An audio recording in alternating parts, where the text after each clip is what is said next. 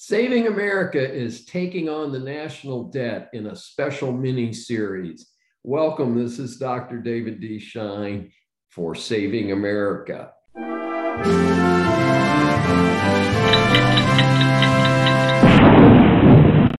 And what I'd like to do is to wrap it up with, give everybody about a minute to just say the last couple of words. And I'm going to do it in the same order that you presented. So Scott, then Ed, then Naresh, and then Steve.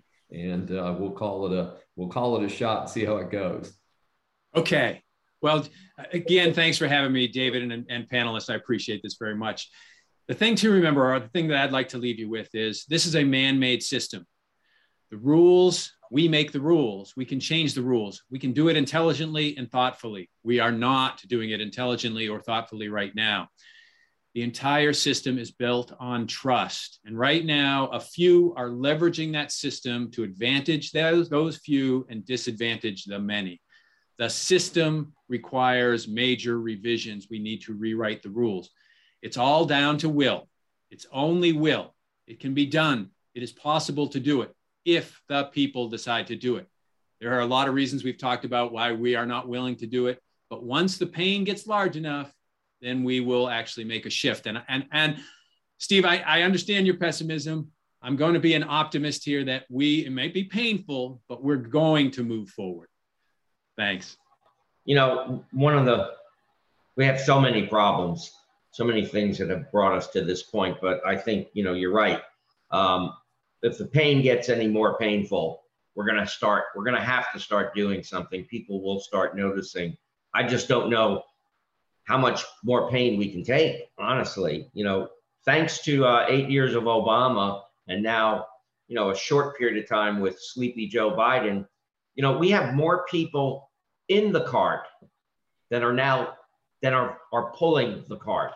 And in the past, it used to be a majority of us pulling the cart, and those individuals that really couldn't take care of themselves for one reason or another, we would pull them along. But that's now changed. And Democrats keep, facilitating this myth that we just tax the rich and it'll solve our economic problems. And that's not the case. We all know that. There's not enough rich people to bail us out of this mess. I was happy to see our great governor here in Florida make a proposal to have a 5-month gas tax holiday that would return basically about $1 billion to the folks of Florida in reduced gas costs. So at least we have some politicians out there that are thinking of ways, to take the burden off of us. But I don't think we're going to change a lot of things until we get back to our core set of values as Americans. And that includes our religious values. Those things have fallen through the cracks. And it's a shame, but you just look out in San Francisco. You've got people busting into high-end stores, stealing stuff in broad daylight, and it's all because they've reduced $1,000 or less in theft. It's no longer a crime in San Francisco. Again, that's part of our value system, and we've lost that. So I think we do need to get back to our core values when we do address this issue, if we ever do address it. I got you, Ed. Thanks so much. Naresh. David, you and I did an episode about a civil war, and I truly do believe that we don't live in a United States of America. It's a disunited States of America. So I'm in Florida, Ed's in Florida. We're very, very pleased with how things are going here. It appears Nancy Pelosi, who's in California, is also pleased with how things are going here in Florida. And that just goes to show the dichotomy or the trichotomy or whatever you want to call it within the United States. So I do think eventually the only solution is we are going to have to disunite, because the people in Florida don't want to have to be worrying about or paying for the people in California. When you have thousands of people every month now just going and looting Louis Vuitton stores, Gucci stores, because they're actually now incentivized to do that. So is that a solution? That's my dire solution. But I also want to provide some other solutions on how people watching this can take advantage of this situation. And I'll just say this: stocks, crypto, real estate, gold. Stocks, crypto, real estate, gold. As we keep printing, as we keep spending, I'm not optimistic that the spending is going to stop. I am optimistic that things will get better with our economy and people will get back to work. But again, dichotomy between rich and poor, the haves and the have-nots. I think those four asset classes, stocks, real estate, crypto, gold, will continue to thrive. And they have since the pandemic. Real estate here in Florida is up at least 30%. The average home in the United States is up at least 12% for the year 2021. So real estate has done really well.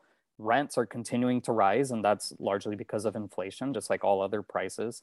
But if you're a landlord, you can raise your rents, and they've gone up at least 15% since the start of the pandemic.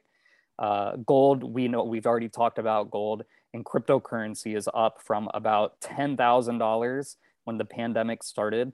Well, Bitcoin, about around $10,000, and today it's sitting at around $60,000. And I'm very confident that as more bills are passed, as more spending is done, and yes, and even as more regulation is passed to try to regulate the crypto industry, this digital gold will only continue to thrive. Fascinating. And Steve, you get the last word today.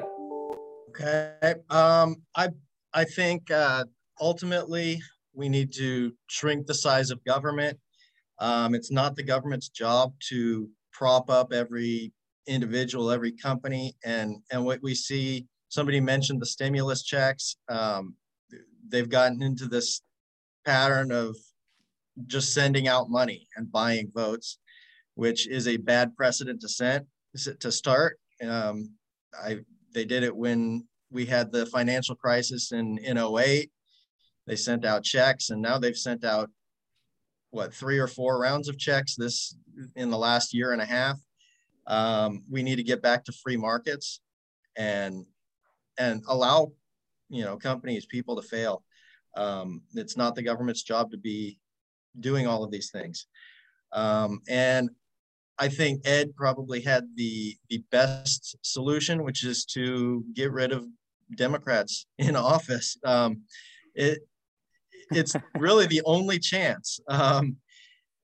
And to go with that, it kind of goes back to one of my pet peeves. I think one of the best things we could do is end this mail-in voting thing and get